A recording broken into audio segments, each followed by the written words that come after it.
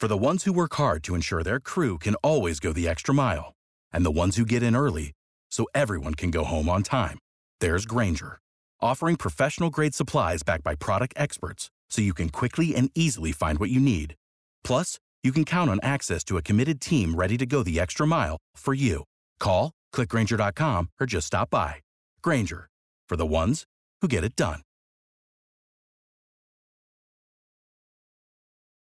Oh, let's do that. Welcome to the world-famous Jiggy Jaguar radio program.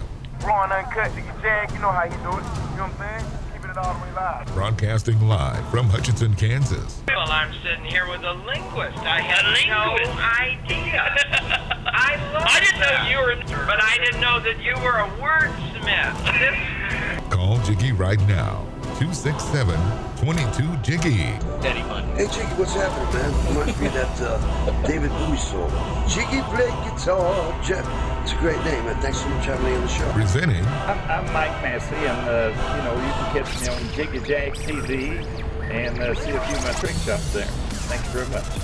Jiggy Jaguar. I never knew what freedom was until I saw you lose yours. Well. It is the big broadcast. We are live coast to coast on AMFM247.com. I'm getting a call. Why am I getting a call? Who is this? Andai Lee is calling me. They called me 10 minutes ago. Andai Lee. I don't know who Andai Lee is, but we are going to go to my good friend Frank Catolo and Karu Papitz here in just a few seconds. Let's go to them.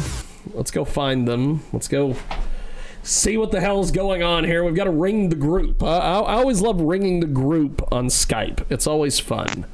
And I think we got both of them. Karu Papitz and the legendary, the original Ferret in the Jello fight, Frank Catolo. I'm using... The original what? You're the original Ferret in the Jello fight. That's one of your sayings. Jello, I see that. And did I say that one? That's one of your sayings, for God's sake. I think they're mutating into other... Yes, I agree.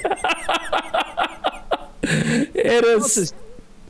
So we have with us today, we have the legendary Frank Catolo, who I just used one of his... real, by the way. There's no legends attacked. I'm real. No legends. No legends. No nothing. Just, straight across the board, baby. And you can hear... Flesh and bone. Flesh and bone. And you can hear him on Catolo Chronicles each and every Thursday on the old internets. And CatoloChronicles.blogspot.com. He is still making it happen after all these years. And he is the bard of broadcasting, as he calls himself. Yeah. And we have got also with us today Karu Papitz, who is an interesting individual. He's a thought leader. I want to be a thought leader. I want that. Yeah. Well, you need a thought. Well, that too. And, first qualification involved in. Well, that's kind of the that's kind of the gimmick here. And Karu is a best-selling author. He is also he has got one of the coolest things that he does, these online book signings, and he's done things like on the back of a horse, all sorts of different things. And I've done things on the back of a horse too, but not necessarily signing books. Go ahead. And I love that name, by the way. Let me just interrupt here for a second. Yes, go ahead. It's a great name. Is that your birth name? Yeah. Is this you, Frank? Can you hear me? Yeah, do you have a microphone anywhere near you? Yeah. I mean, am I clear? Yeah, you're clear. Just seem far away. You don't seem close to... Let's because I'm on the back of the horse. How's that? Is that better? He's coming to us from the back of the horse. Karu is a great thought. You don't meet many people named Karu. Karu. That's right. No, you don't. Actually, I'm the first one I've ever met. Why do you have that name? Oh, there's a bit of Welsh blood in the family. It's a Welsh name. Oh, yeah, I know. Yeah, you gotta have one of these, It's like Jiggy or Catolo, right? It's like what? In Washington State. You live there in Washington State and with a Welsh background. I'm sorry, Jiggy. I didn't mean to take. No, you're good. You're good. This is what I had envisioned when we put this together. It would just be us three chaps chatting here. So, sure. Absolutely. I learned that the hard way the first time I got in there, and I was like, what did I get myself into? And then I realized I was in deep. That was my second thought as a thought leader. Let's talk about thought leading. Yes. Is it you don't often hear that. This is Carew, my thought leader. What? I don't know the name. I never heard the name, and I don't know the profession. Tell us about the profession now that we know you're Welsh. A thought leader. Well, I'm a thought leader in my own mind, so that's the start. Yeah, I bet the I think it's funny, Frank. I was on a TV show a few years ago, and this was it was on one of these first ever book signings. I signed a book on top of Mount St. Helens, and so I was doing a book tour around Washington. I did this book signing on river rafts in the Skagit River, and we did the first ever book signing on top of the Space Needle, and it goes on. And so I was on this New Day Northwest, and the gal that was the host on it, she says, well, and this is when I worked at a ranch, and I wrote the book when I was working as a cowboy on a ranch in southern Arizona, and she says, well, what do cowboys do all day? And I said, well, they think and think and think and ride and ride and ride. And, it's like, yeah, that sounds about right. And right. So, it was one of those pithy answers, and I thought, but you do a lot of thinking while you're by yourself, and maybe she really identified with thinking and riding in the metaphor. Yes. Knowing the nature of this show, anything's possible. Yes, indeed. And so Carew, tell me and Frank a little bit about these book signings that you've done, and all the weirdness. Before you do that, Jake, is this particular book that you have that I read about that confused the living daylights out of me because you got an award for the same book being fiction and nonfiction? Yeah, isn't that cool? That's when you know you're a thought leader. That's right. There's something. Let's just say there's something. Something cancels out something. What? Something cancels out something. This is fiction. Right? Yeah, I made it up, but it's real. Absolutely, everything happened. What is that all about? What is that all about? God, this is like the Inquisition here. It's called talk radio, and that's right. No one expects the talk radio Inquisition. Oh my gosh, this is great. The hot seat on the back of the horse, thinking away. So. No, we're not some Seattle. We're not some Seattle Good Morning Zoo TV people who will thinking and riding and have no idea what you're talking about. We know cowboys, Jiggy and I, don't we? Yes, indeed. Okay. So we do where you're at. That's right. Let us in on this because it was. I will let you. Actually, I'm in both. I'm in Washington and Arizona, so it goes both ways. So I got the best of all worlds. But Frank, to answer your question, it's a good question. So I think what happened was that they took the book as it reads very realistically. You have to put down fiction or nonfiction. I was upfront about it being fictional, and they said, well, it couldn't be, so it isn't, and that's the way it is because these letters sound way too real for it to be fictional, and plus I think the nonfiction part of it, because they're sort of letters of how to live life. So I think that's where they ran with it. But you know what? In the grand scheme of things, it's a heck of a strange honor to have, the first book ever to be, and people go, well, how can that be? I go, well, look at our current political system. Anything's possible. Well, wait a second, though. There's not an author on the face of the earth that ever put 2 or 3 words down in fiction that wasn't somehow based on experience and people they know and characters they've met and everything. So, and yet to categorize it as fiction, it's not. You know, I mean, are we now going to just make one big category that? Well, you know, I knew a guy like this. I guess that makes this nonfiction. I mean, what are we saying here? Well, I mean, really, I don't understand. I don't. No, I'll be honest. The thought leader has no thought on this. You stumped him, Catola.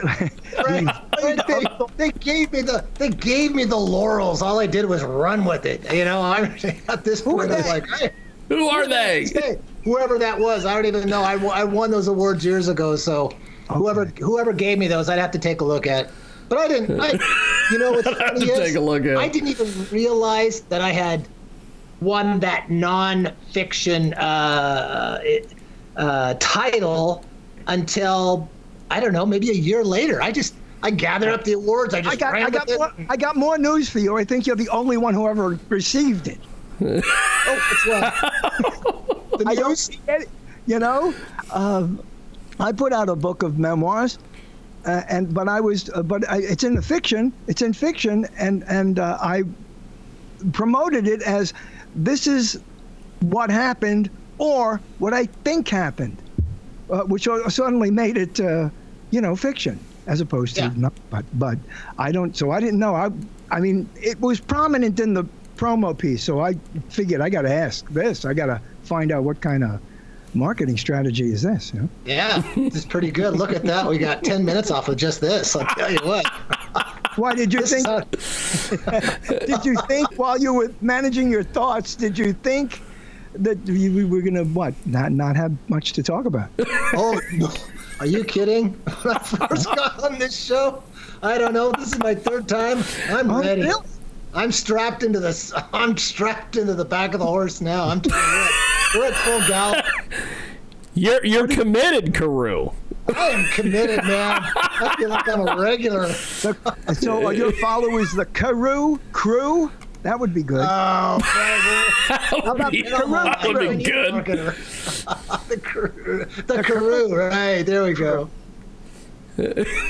So this is the main book that you go doing signings for at various places? Yeah. So the backstory on this, this was my 3rd published, 4th written, or 4th I think written book, maybe 5th. I have to think back on it now. So the big, I don't know. Do you know about the book's basic premise? The father is left before when she was pregnant, or when the kid grew up or something, and then he they separate under these circumstances and all that. But he basically writes these letters were written very long ago, and were given to the kids on their 10th birthday. They grew up with these letters of life, and these letters are sort of practical, moral, spiritual letters of how to live life and how to live life to the fullest. But wait a second, this guy left the family, right? The kids were not born. The kids weren't born, so he never went back and saw them. He sent them letters. Let me get this straight. There's a man left a pregnant lady who eventually had 2 of his children. He found out about the children.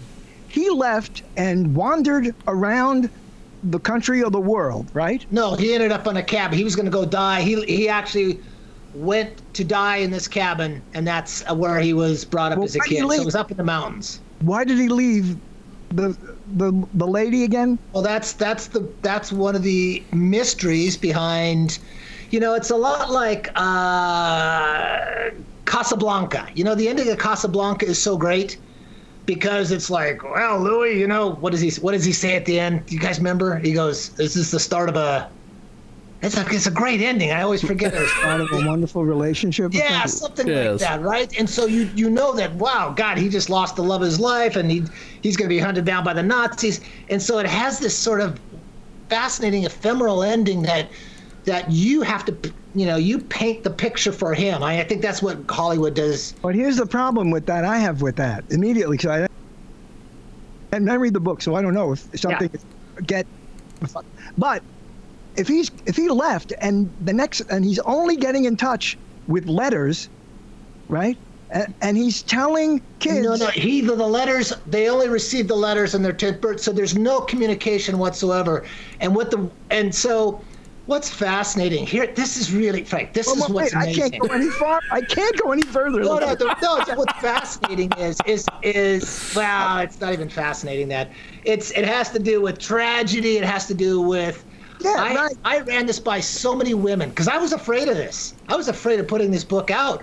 I was thinking, I'm just going to have them, crash up in Alaska, end up in a cabin, they find it years later. That would have been the easy way out. But what was fascinating about using this premise, and I ran it by a ton of women, and none of them balked at it. None of them. And I said, why? Why don't you? Because I look at this and I go, why didn't this guy go back, okay? And the women said, we own tragedy. And I was like, wow. Really? Okay, but these kids are getting letters from their father who has done this and left and never came back and hasn't seen them and is making no attempt whatsoever. But he's right. They're born as after his death. Yeah, well, this is even worse. That's even worse. Well, I think. Well, wait a second. Right, I think we're getting caught up.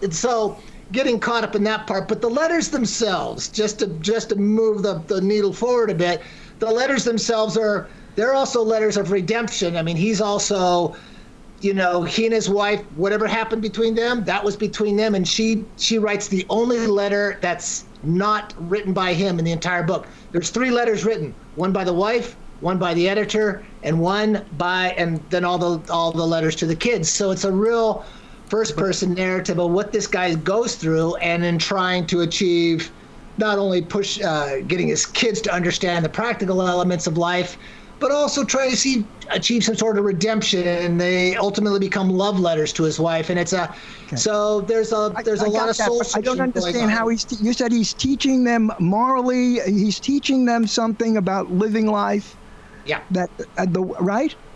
Yeah. And these kids are going, wow, isn't it great having a dad who knows all this stuff and never even had the goddamn feeling to come back and say, hi, I'm going to look at this. He was dead.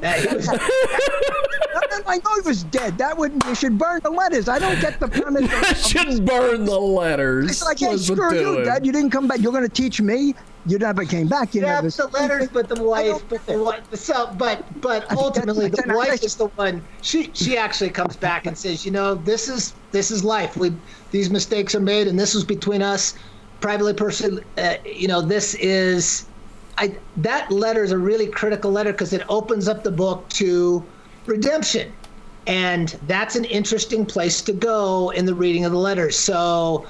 Well, I'm trying to be fair. I haven't read it, and I don't know what the letters are, but just on the surface, without knowing that, you're saying the premise is the guy we've been writing these letters and telling these kids, because you put it a certain way, morally how to live, right? How to do good and stuff. What, based on the fact that he's the scum? He's scum. He goes, don't do what I did. Or, don't do what I did. Yeah, that's part of. Isn't that part of redemption? Is acknowledging that, and so that's part of what his journey is in that too. And that's not even in this smaller book. This is actually an appetizer book to the larger book, which is all 200 letters. So you're only getting the kids when they grew up. They decided they want to put 30 of these letters, 40 of these letters together in this book, sort of as an introductory. But this leads you on to the larger book. But it's done well, and I think the fascinating thing about it, not so much to get caught up on the narrative aspect, is in the reading of the letters, it's been a Rorschach test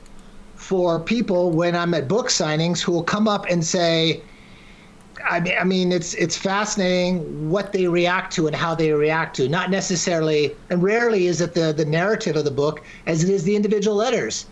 And so that's been extraordinary. I mean, I've had people, I could tell stories. I think I might have even told you one of them about how this, at one book signing, this mother and son were wandering around, and I'm usually very like, hey, come on over, don't be scared of the guy with the cowboy hat, and and they came over and said, what's your book about? And I told them, and she says, oh, that sounds interesting. I says, oh, let me pull the interesting knife out of my back. And she says, all right, well, what do you got here? She says, I'm going to do something I've never done before. I says, I'm going to guarantee you this book. And she says, well, how do you guarantee a book? I said, I guarantee that if you pick up this book and turn it to any page, you are going to turn to the next page.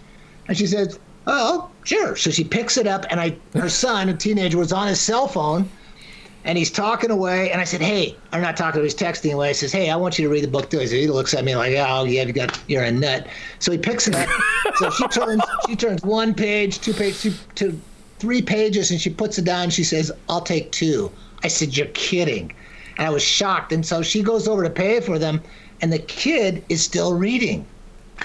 And I turned to him, and I said, hey, I got to interrupt you. I said, it sort of blows me away that you're reading this book. And he turned to me and he said, I said, why are you continuing to read it? And he goes, I don't have a dad. I wish the guy in this book were my father. Oh, you found your audience. There you go. Yeah, and that type of reaction has happened over and over. I'll play that card, and it's been a wild card to play. But moving on to what Jigs wanted to talk about with the book signings. So one of the things was, after a while with the book signings, is that they're wonderful, but I like to be outdoors. I like to walk the talk of the central part of the book. Waterproof? What's that? Is the book waterproof? Yeah, actually, in one case, it had to be so. Well, what part of this is nonfiction then? We got to ask that, as personal as that might be, right? What? What part in the book? No, well, if it's nonfiction also, does that mean you have personal experiences related to getting letters or something, or your relationship with the dad or something? No, not at all. These were all made up. Oh, hey, it's all fiction then, and it's not. Well, but like it's all made up. As you said, you got.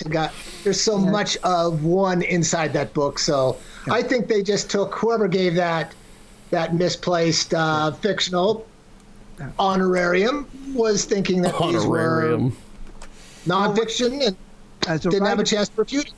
As a writer to a writer, where did you get this idea? We all get ideas. I think it was sort of like an early midlife crisis, which I figure are always the best ones to have. So I was, I'd left Hollywood. I was working there as right, Jake? You were a set designer? No. I worked in the art department, so I did set design on some low budgets. But there's a person who wrote a guy I went to college with wrote one of the movies you worked on. Forget Paris. Oh, really? Babaloo Mandel, yeah. That's so funny. That's amazing. Yeah, what a small world. We used to write letters to one another when we left it, but that's another that's a different story for a different day. That's another story. Tell us about that story. So you did. I just noted it was just a little piece of information I noted. But you said you worked in Hollywood. Okay, so the idea came from where then? No, well, it came from sort of I think living that glitz and glamour, part of Hollywood was getting to me, and I just said, God, I gotta get out of here. It was sort of like like I said, early midlife crisis, and I ended up driving around the West, sort of like a walkabout, like the Australian Aborigines do, except in America do a drive-about. It looked a lot different, yeah. Yeah, and so I ended up, by hook and by crook, working as a cowboy on a ranch. My granddad had a small ranch when I was growing up in Washington, so I sort of came around full circle, and I ended up out there entirely by myself, and that pen just sort of picked itself up. This is what it wanted to do, and it started off. It's funny, Frank? I wrote the first 100 pages, and I wrote it all by hand. I didn't even have a laptop or anything, and this was quite a few years ago. And I said, I was going to write these letters, and these letters of wisdom, and here's the thought leader that 20 years later down the road, this is going to be great. And I said, I'm going to sit down, and after I've done the first 100 pages, and I'm going to read this thing. And I did, and I just said, wow, what a pile of crap. And I couldn't believe it. I said, this is like Mr. Finger Wagging, like, do this and don't do this. And Mr. Finger Wagging. That's right. You know, just the very thing I'd hate to read. I hated to read it. And but I persevered, and then a whole story emerged, and then the letters became much more interesting. And I mean, it was a sedimentary, evolutionary process to write. It took years. Did you have a relationship that you left at any time, or did you have that experience? Oh yes, yeah, several times, once or twice, or three times, 5 or 7. So you so you drew upon, obviously. Sure, yeah. Did you write it was interesting. Did you write letters? Pardon me? Did you write letters, or did you have children? I mean, was there any? Never. I never, not up to that point that I knew of. So. Okay. And then it came, and then what? You had an agent, or you just went to a publisher, or what? Who? No, I actually sent it. So that's an interesting story, because I went out. I had an agent back in oh my gosh, early '80s. God, I can't think of the guy's name right off the top of my head, but he had long since passed away, and I sort of thought I probably wouldn't be writing anything except screenplays, and so. So when I finished the book, and I finished editing it with my editor and brought the book out, I thought, this is great. I'm going to get this out, do the usual, send it out, the query letters and all whatnot. And I'd get back these great, we love the book and but something. Sometimes once I had 3 agencies, they were all buying for it. And I was thought, oh God, this is it. This is what you want. You get to have the ultimate. And then one after the other, and I was like, what the heck? It was always some small thing like, we're a boutique agency of 4 agents, and 3 of us loved it and 1 didn't. I thought, okay. But it became sort of like, guys, what's going on here?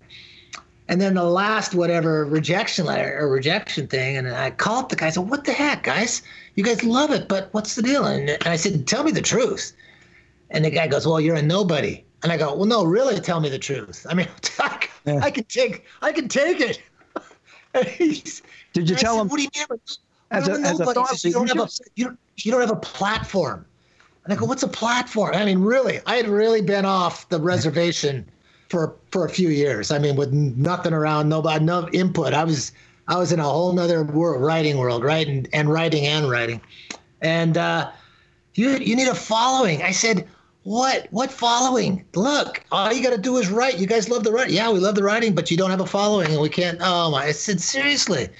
So it was at that point. I mean, the social media following, of course. And I says, God, if I'm going to do this, I guess if I'm going to dance with the devil, I'd rather lead. So I just sort of embraced it and ran with it, and now I have all these hundreds of thousands of followers. I don't even know anymore. I know the YouTube stuff was fun. Who's counting? Because that's ultimately where I ended up having a blast and getting 1 million plus views with all the videos and stuff. And that's because I got tired of doing book signings. Well, what do you mean videos, and what else do you do, or what came out of this that is? After a while, it's comes from just you being an author, and I thought, God, there's a lot of different ways to get the message out about this book. I mean, you can read it, you can read pages, you can do that. And I thought, no, I want to walk the talk of this book. The central premise of the book is really to live life to the fullest. And I thought, well, how do you do that? And I says, well, what do you like to do? Do you like to be outdoors? Do you like to do things outdoors? What does that mean? Well, it's what Jiggy said, for example, coming up with the idea and it wasn't just doing a book signing on a horse at Barnes & Noble. I did a first ever digital book signing on a horse. So I literally pressed a button on an iPad and uploaded the book to Amazon, and there it was. So it was a double header. And there's a whole countdown that they were all doing, and so they all knew that they were part of this quote unquote history. And then I just started going, well, what else can I do next? And then I thought about the Northwest and going out Mount St. Helens, and then I did a radio interview on top of there, and then got all that press, and then I did a first ever modern day whistle stop book tour. It was on Amtrak, and it was the entire East Coast, starting in Orlando, ended up in Niagara Falls. And I would sign books on the train and have a book signing and get off, and then go to Barnes and Noble or go to Costco and do another signing and get on again. And and people. This is where you got your following. You're saying you went out and got your following by just what you're preaching preaching. Walk my talk, basically. And it's been a blast. And really. What do you do? What do they do? They sign it. I mean, people just show up and they don't know your book, right? And you're there going, I'm selling this book, and it means you should live your life. I mean, what do you do that gets their attraction? And you just a guy selling a book and I don't. It's not even. I don't even have to sell it. I mean, I think that when you have sort of the beginning. But no, you said you did this to try to get a following, correct? Yeah, but I did this to create hoopla, right? I mean, you get a following because you create an event like no other, and so who is doing all your ad publicity and stuff like that? How do you get your word out? You're looking at them. So you just sent out to all the local places. No, I mean, asking about the mechanics of this. The mechanics. I mean, I did have assistants that would set things up, and after a while, Barnes and Noble knew who I was, and so. That cleared the way. And then, I was in Costco, so I'd make a call to Costco and they'd ship the books there. And I mean, there's a lot of, you're asking really good questions about, you ship the book, right? But wait a second, if you're on the road doing this and you already have the book, who published the book?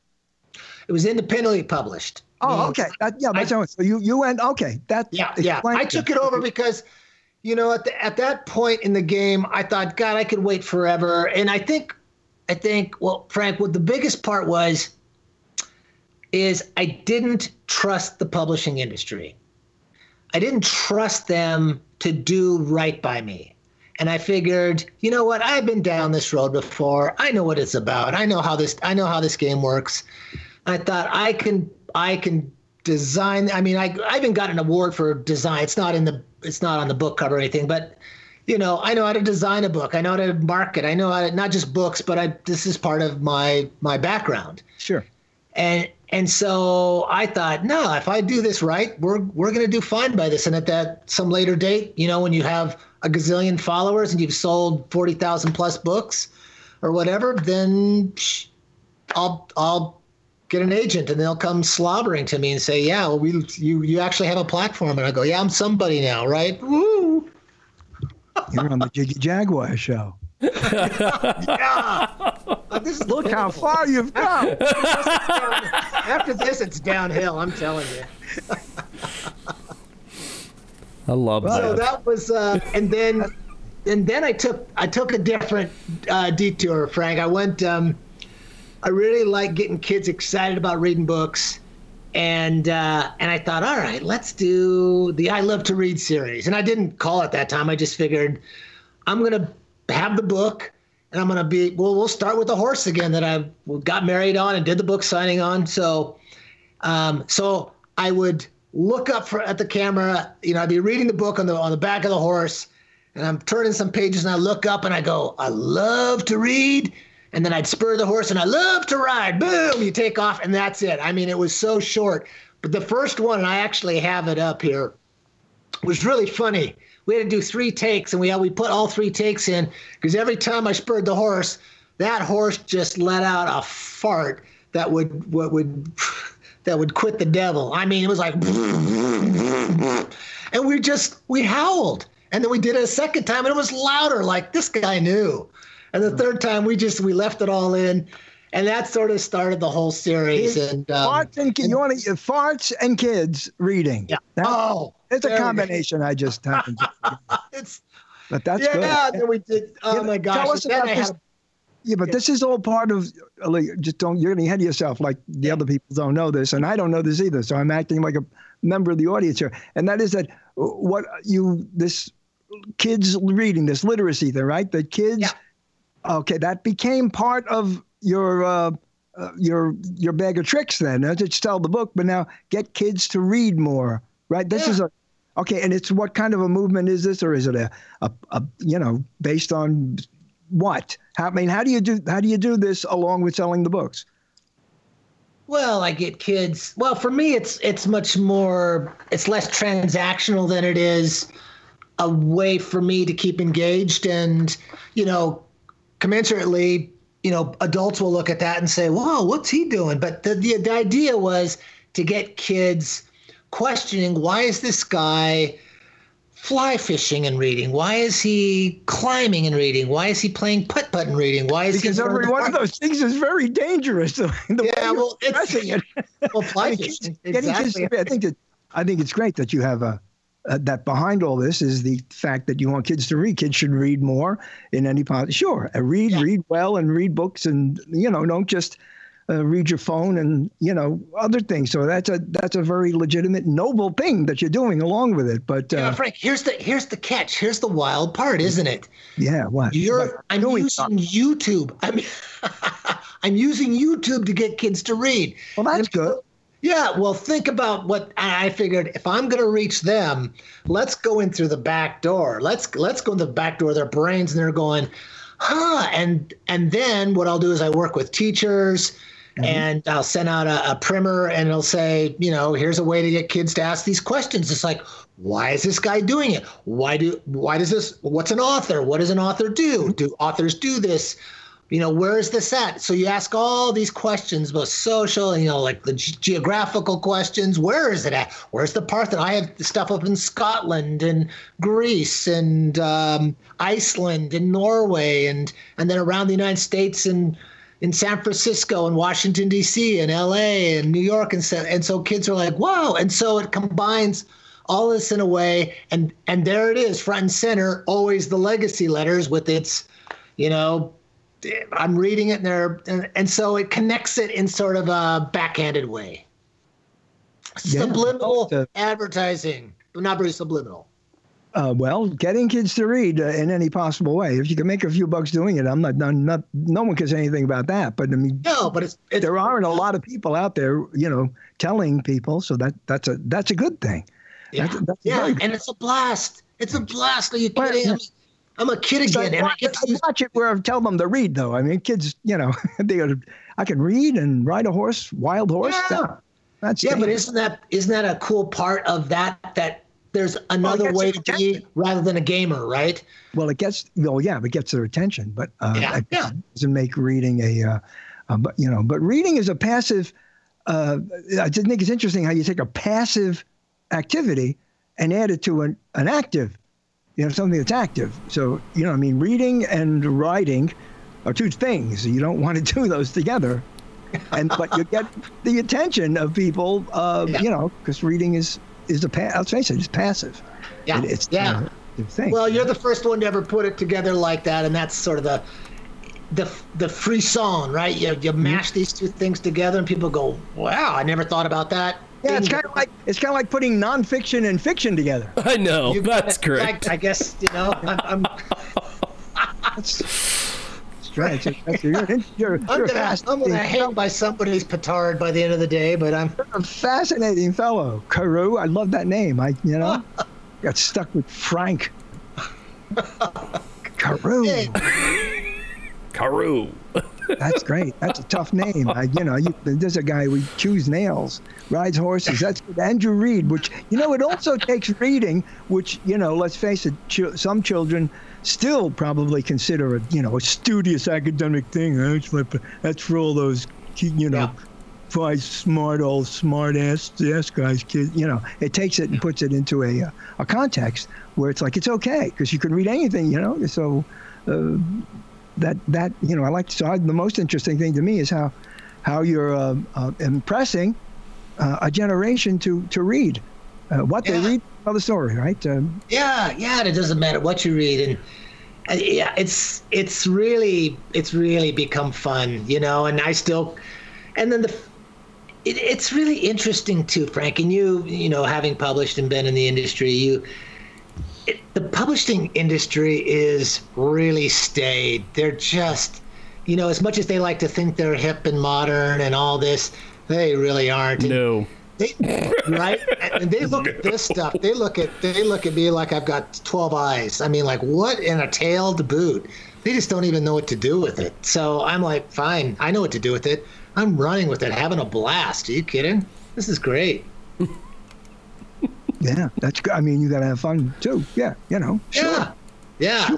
So, and I get to do all these great, really wild interviews on these shows that have authors and.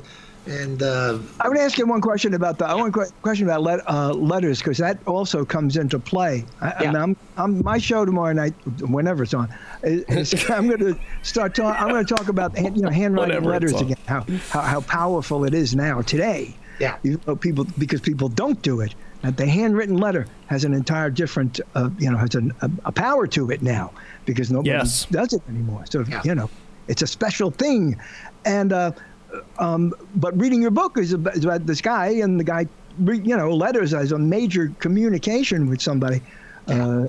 Have kids who've read it, or mothers said to kids, because I didn't have a father or whatever, have they said anything about letters being important in communication? I mean, has anyone said, kids say, I'm going to write a letter, I never wrote one. So I think you're gonna like this, Frank. All right, so I took the letter writing idea.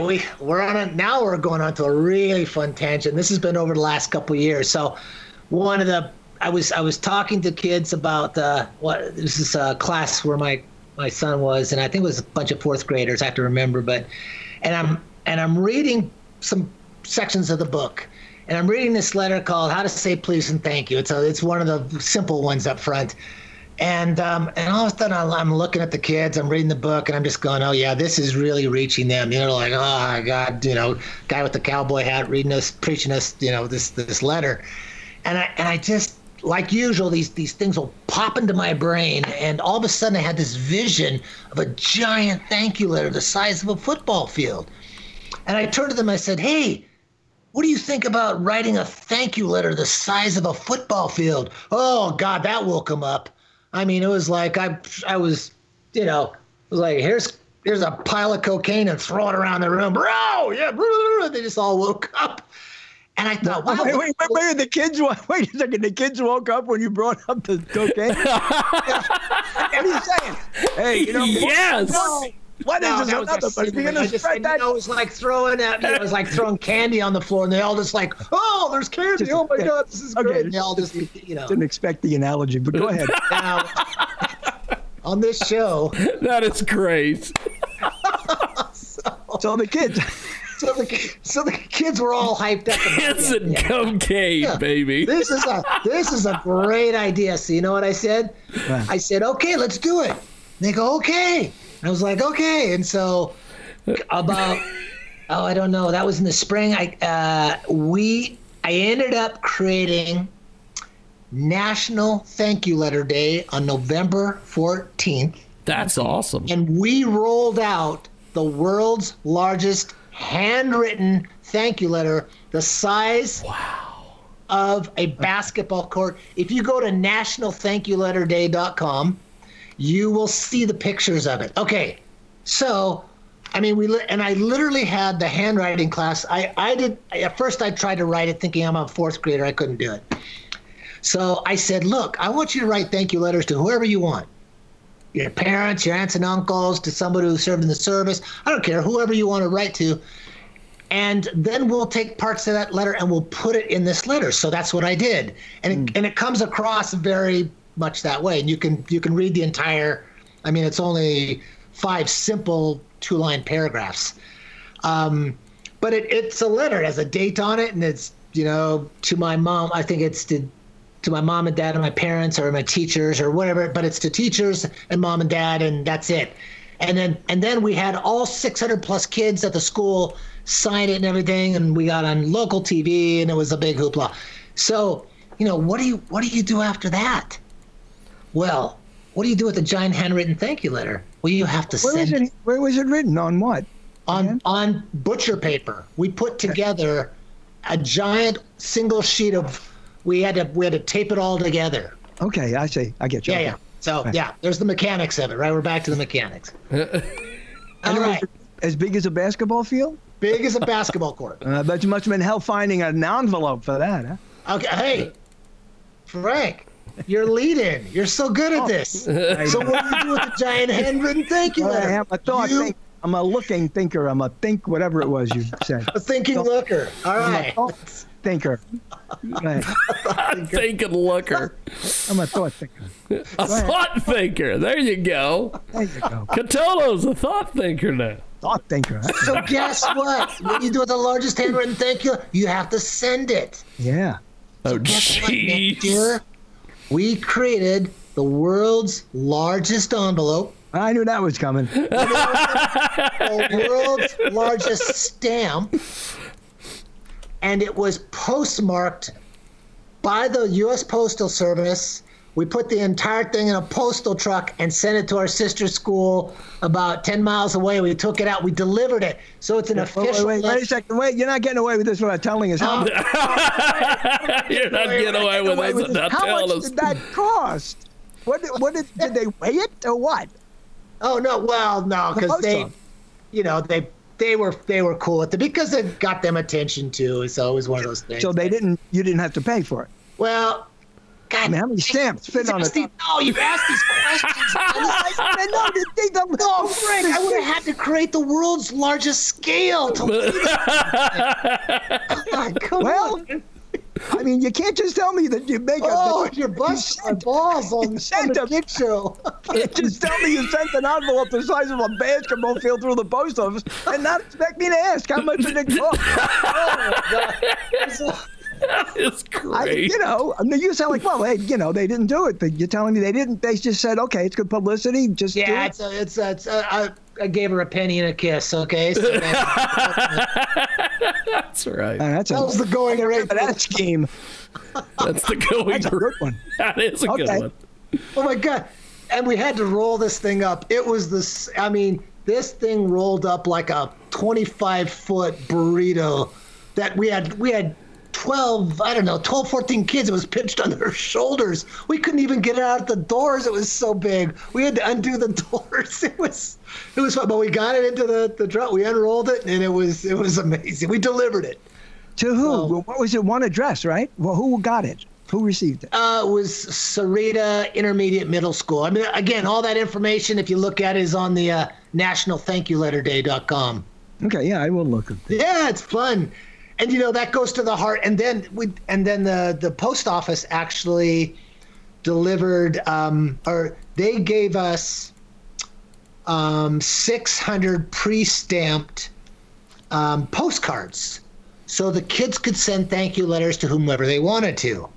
So what's really funny is, and the moving part of this is, I got a letter. My wife and I got a letter a few days later. It was from our son, which really shocked me, right? I mean, you figure the apple doesn't fall far from the tree. Oh, yeah, it can fall far from the tree. But I have it right here. Hold on. There it is. So I'm going to read it to you. Okay. And he said, "Dear Mom and Dad, thank you for all the wonderful times I've had with you. I love you, and I am so glad I was born into this family. P.S. I would write more, but I can't. The postcard is very limited." And he put "love" his name. Wow. And I was like, your son lives somewhere. Where's your son live? Or is that just was that just he lives somewhere and actually sent you something? Or he lives in our house. Oh, that's what I meant. So so he sent it from school because they had the kids all send it. And I was surprised to get one. But coming back to what you're talking about, the power of the handwritten letter. Yeah. And, I talk a lot. I've been talking a lot about for Valentine's Day, why it's important to do a handwritten letter. And, of course, I talk about, God, I did a show. Jake, you're going to love this. I did a cursive writing show talking about, why cursive writing is so important. Wow, cursive writing. I love cursive writing. And handwritten letters. Right. Guess what? It was one of those Westwood One shows. Some guy, some Jimbo Hannon. That was it. Jimbo Hannon. I was on his show one time. Jumping Jimbo Hannon was on that show, and it was like, it was an hour-long thing, and it was in the evening. He comes back. He says, "You're lighting it up, man." He says, "Can you stay another hour?" He went 3 hours, and people were just like, handwritten, yes, you need to be. It was about talking about cursive being in schools or not being, how they were taking it out of schools. And Arizona was actually bringing it back in. Which it wasn't just hand. Wait a second. This had a specific. It was it had to be cursive. Wasn't just writing a letter. So yeah. So that why did you pigeonhole it like that? Why wasn't it? Can you just write a letter? Why would it be cursive? Oh, well, that was you mean why on that show? Well, no. If you're saying like you're promoting writing letters. But it wasn't. It was writing letters specifically in cursive because why? No, it wasn't even writing letters. It was about the whole cursive controversy that, Is there a cursive controversy? What is it? Oh yeah, a couple years ago they started taking it out of schools. Oh, that's good. That's good they did that. That's good they did that, says Cotello. I once failed a major New York Regents test because I printed an essay. I failed because I printed, and it was a good essay with great words, but they said it should be cursive. And I said, you should be shot. That's you should be. Of course you did. Why wouldn't you read my stuff? Because it's not cursive. And where does cursive, I'm not against cursive, but it's not just cursive. Why cursive? Why is this a controversy? Why do people want people to write cursive? That might be a whole nother topic, but I never heard of this. Oh, Frank, it's a whole other topic. Oh yeah, it is, baby. It is. Yeah, I guess, and just because at part and parcel of not only cursive, but even the printing, I think it's part of the going to hell in a handbasket. Like kids aren't reading as much. Yeah. They're definitely not right. Writing skills have just jumped. It's because everybody's on these damn phones and all this shenanigans. I just cursive. There's no cursive on anywhere. Well, who writes cursive anymore anyway? I do. Where is it used? What is it for? Yeah. Well, but I also write in Roman numerals too, and most people are like, "What the fuck is that?" The things you find out on this show. Yeah, I want to know about this thing because I'm an anti-cursiver. I'm an anti-cursiver. I'm an anti-cursiver. You know what? We ought to go on this. We ought to go on a circuit together. Just like discussing evolution. The old those days. We could really rev it up. I can't remember that far back, but I'll try. Why? We could be. Well, you mean like a pro and a con, just from cursive? Wouldn't that be great? You've established everything. Oh my God! And we could have these really personal, and at the end we could have like a slugfest, and it would be all over YouTube. And fighting over. I'm gonna look this cursive thing up. I don't. Oh, I'm looking up some stories right now to send to you, Cotello. Cursive. What is the value? What are cursive? Why does anyone want cursive back? What does it mean? I think it's a buy. Wait a second. The thought leader is without a thought. The thought leader's without a thought. Just because they took it out of schools? Because they made it. I think it's part of the whole diminishment of writing in general, and I think it's. Is there a diminishment? I don't get that at all. I don't understand. So here's a really fascinating scientific thing. So when kids are first learning to handwrite, like A's and B's and stuff, there's people say, you don't even need to do that. You just use a keyboard. Well, guess what? When you hit an A on a keyboard, it's the same as hitting a B. It's the same as hitting a K or an L.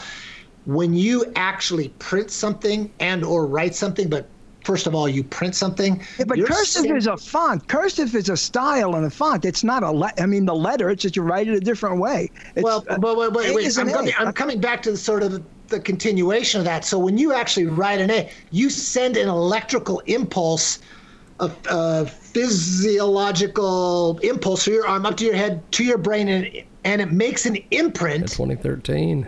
On your brain, and that's an A, but you don't get that with keyboards, and so they're seeing that correlation between kids they're learning how to read slower because they can't recognize letters. Now, with that said, well, how does cursive play into that? And I think it's just another way of having manual dexterity skills that are further imprinting the idea of, if you write "and" enough times or a word enough times, whether you're printing or you're handwriting it, I think it it physically imprints it on your brain for longer. I think that's part of what they're saying. Now, can I?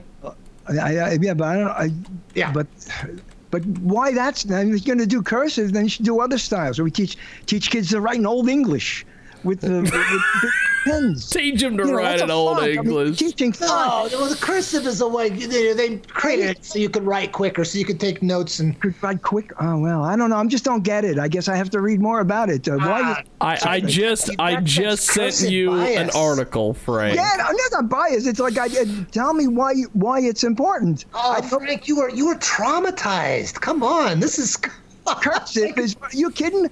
It was a pain in the ass from the beginning. I wrote well,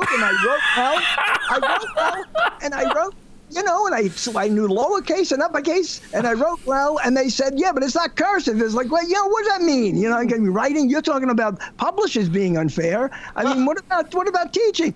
It's nothing. You got to learn cursive. It's like you got to learn cursive. I don't get it.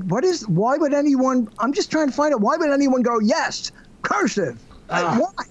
Can we bring Freud on the show? This would be fantastic. You know what's this is Freudian? I did a lookup here, and apparently, because this is part of the article that I sent you, Frank. In 2013, 7 states: California, Idaho, Indiana, Kansas, Massachusetts, North Carolina, and Utah are now fighting to keep cursive in the curriculum, because apparently the Common Core education standards dictate that cursive will no longer be taught in elementary schools. But why? You can't tell me something shouldn't be if you don't know. Tell me why. Why is it bad to lose cursive? I don't know. That's what I don't understand. Is this a Jesus thing, or I don't know? Is this a Jesus thing? What? Jesus thing. I don't know. That's awesome. That is fantastic. Oh, you're doing away with cursive, and someone goes, "You're kidding. Life will never be the same." What does it mean? I've already tweeted that out. It's a Jesus thing. What? Okay, well, part of the article says that advocates for learning cursive, including this Idaho representative, argue that the more areas of the human brain are engaged when children use cursive handwriting than when they keyboard. Okay, so there are studies? Where are the studies? No, they're out there. That's what I was talking about. So that's part of that. That's part of that what I was talking about before. The printing, then going to the cursive, and it's amazing. So you make a cursive keyboard? I mean, can you do that? We should do that then. You can do that with fonts. There are fonts that have. Well, cursive. But this is not he's what he's saying. I don't know. Well, anyhow, the studies and the fonts That's are the fonts, awesome. and trauma, childhood trauma, college trauma is is trauma. I don't know. I think it's amazing that Frank has not heard about this cursive cursive controversy. Maybe someone said it to me and I went, well, that's already, I'm not going to spend a moment thinking about that one. That's too ridiculous. The last time Frank was on this program, he didn't know who Joe Rogan is and Spotify and all that stuff. And now we're learning Frank didn't know anything about cursive. I love it. I'm a traditionalist. I'm not in those respects. You can't call me progressive, but it's like, I'm for clean language. I mean, straight, clean English language, and don't say things like tweet out, because tweet means you're tweeting out, all sorts of stuff that they do on the weather report, where now there's tornadic activity, and they make up words, and they do things that they're making kids crazy. And then there's a group of people who go, not only are they making them crazy, but they're making them print it. Now I'm sorry. Now I'm a man. I want to go back to the age of reason. I know it's ridiculous, but anyway, I think it's great either way that I'm just saying any kid who writes a letter, I think that's all very good and important, and reading is important, and we're all for that stuff. I'm sorry this thing got in the way, but I'm a guest. I'm a guest. I love that. This is the Rorschach. I mean, look at what with creating the world's largest thank you, I would have never had this story. I would have never known that there was a traumatizing time in someone's life. I get it. I get it. I just find it fascinating. Get it. I can see it. What's traumatizing? Oh, that? This? Yeah, that's traumatizing. This isn't a trauma. It's traumatizing to me to hear It's a trauma. You're getting. Oh, I see. So you would what? You would march down the street for cursive? I don't get it. What is that? He's gonna go on a cursive march. You see, it's okay. Cursive's okay, but you can't toss out the other thing. You can't toss out however you want to write. However you want to write is what's important. The Million Bomb Cursive March. Try to write faster with cursive. Beside that, in terms of how a person writes, in terms of their handwriting, what good is it if you quickly write a cursive letter to someone and they open up the thing and they go, I can't read one letter of this thing. What the hell's he trying to say? Why doesn't he just print it out, right? It's like, that's what's going to happen anyway, because the sloppiest writing. You've seen cursive. Cursive. It's horrible. It's horrible. Yeah, because nobody writes anymore. So there you go. It's stale, right? Always right. People just didn't have good handwriting, and cursive made it worse. That's all I'm saying. I think that cursive made it worse. No, we seriously have to take this on the road. This is better than O'Reilly and Dennis Miller. This is fantastic. I'm not traumatized. I'm just kind of. I'm amazed. I guess today you got to be amazed that. I don't know. Maybe it is a Jesus thing. I love that line too. Oh, God, well, as we wrap up here on this program, but before we let everybody go, so Frank can go organize his cursive march. I have work to do.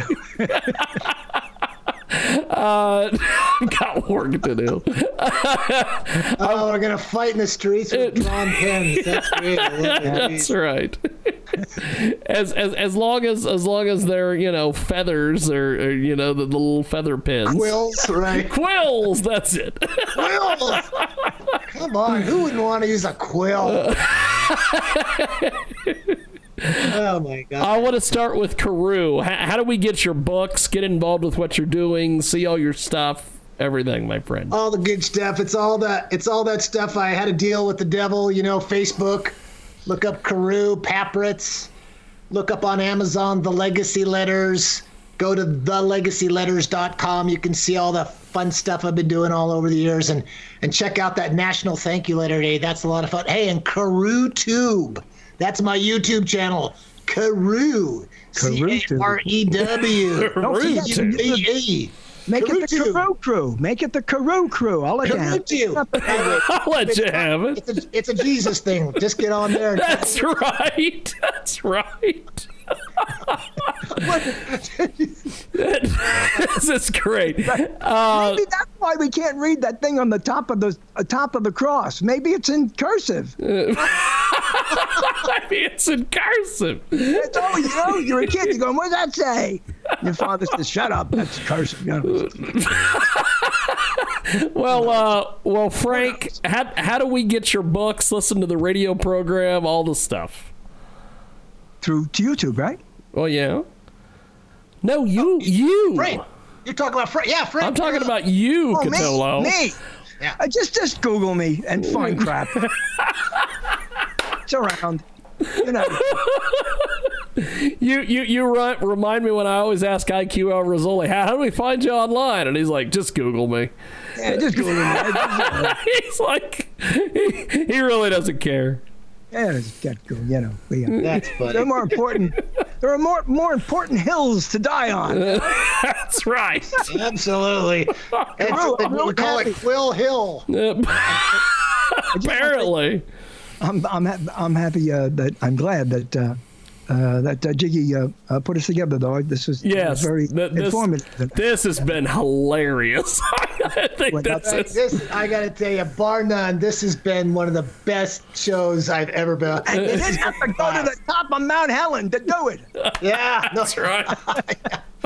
Yeah, it took less work, but oh my gosh. It took less work. And I didn't have to think much as a thought leader. That was the best part. Hey, I'm going to ask questions. Nobody. I got to know things. Can we do round 2 like in another, another month? We may have to. I can have you 2 on my show. Yes, yes. You do round 2 on Catolo Chronicles on a Thursday night. I'll be in touch. Yeah, sounds good, Frank. We'll make it happen. Jake, thank you so much. This has been a blast. Thanks to both of you guys, and I will talk to you soon. Thank you, guys. All right. Good night. All right. Adios. That's right. Good night and good luck, and have a pleasant tomorrow. I have nothing more to say. There you go. Wait a second. No, I don't. I'm done. I have no more thoughts. Thank you, guys. There they go. Catolo and Papritz. Hell of a deal. That wraps it up here this week for AMFM247.com. And we will see you next week here on AMFM247.com. Peace and chicken grease. We will see you next time. And hell of a deal. Moving can be one of the most stressful things you'll ever do. And at Moving APT, we specialize in... Join us today during the Jeep Celebration event. Right now, get 20% below MSRP for an average of $15,178 under MSRP on the purchase of a 2023 Jeep Grand Cherokee Overland 4xE or Summit 4xE. Not compatible with lease offers or with any other consumer incentive offers. $15,178 average based on 20% below average MSRP from all 2023 Grand Cherokee Overland 4xE and Summit 4xE models in dealer stock. Residency restrictions apply. Take retail delivery from dealer stock by 4/1. Jeep is a registered trademark.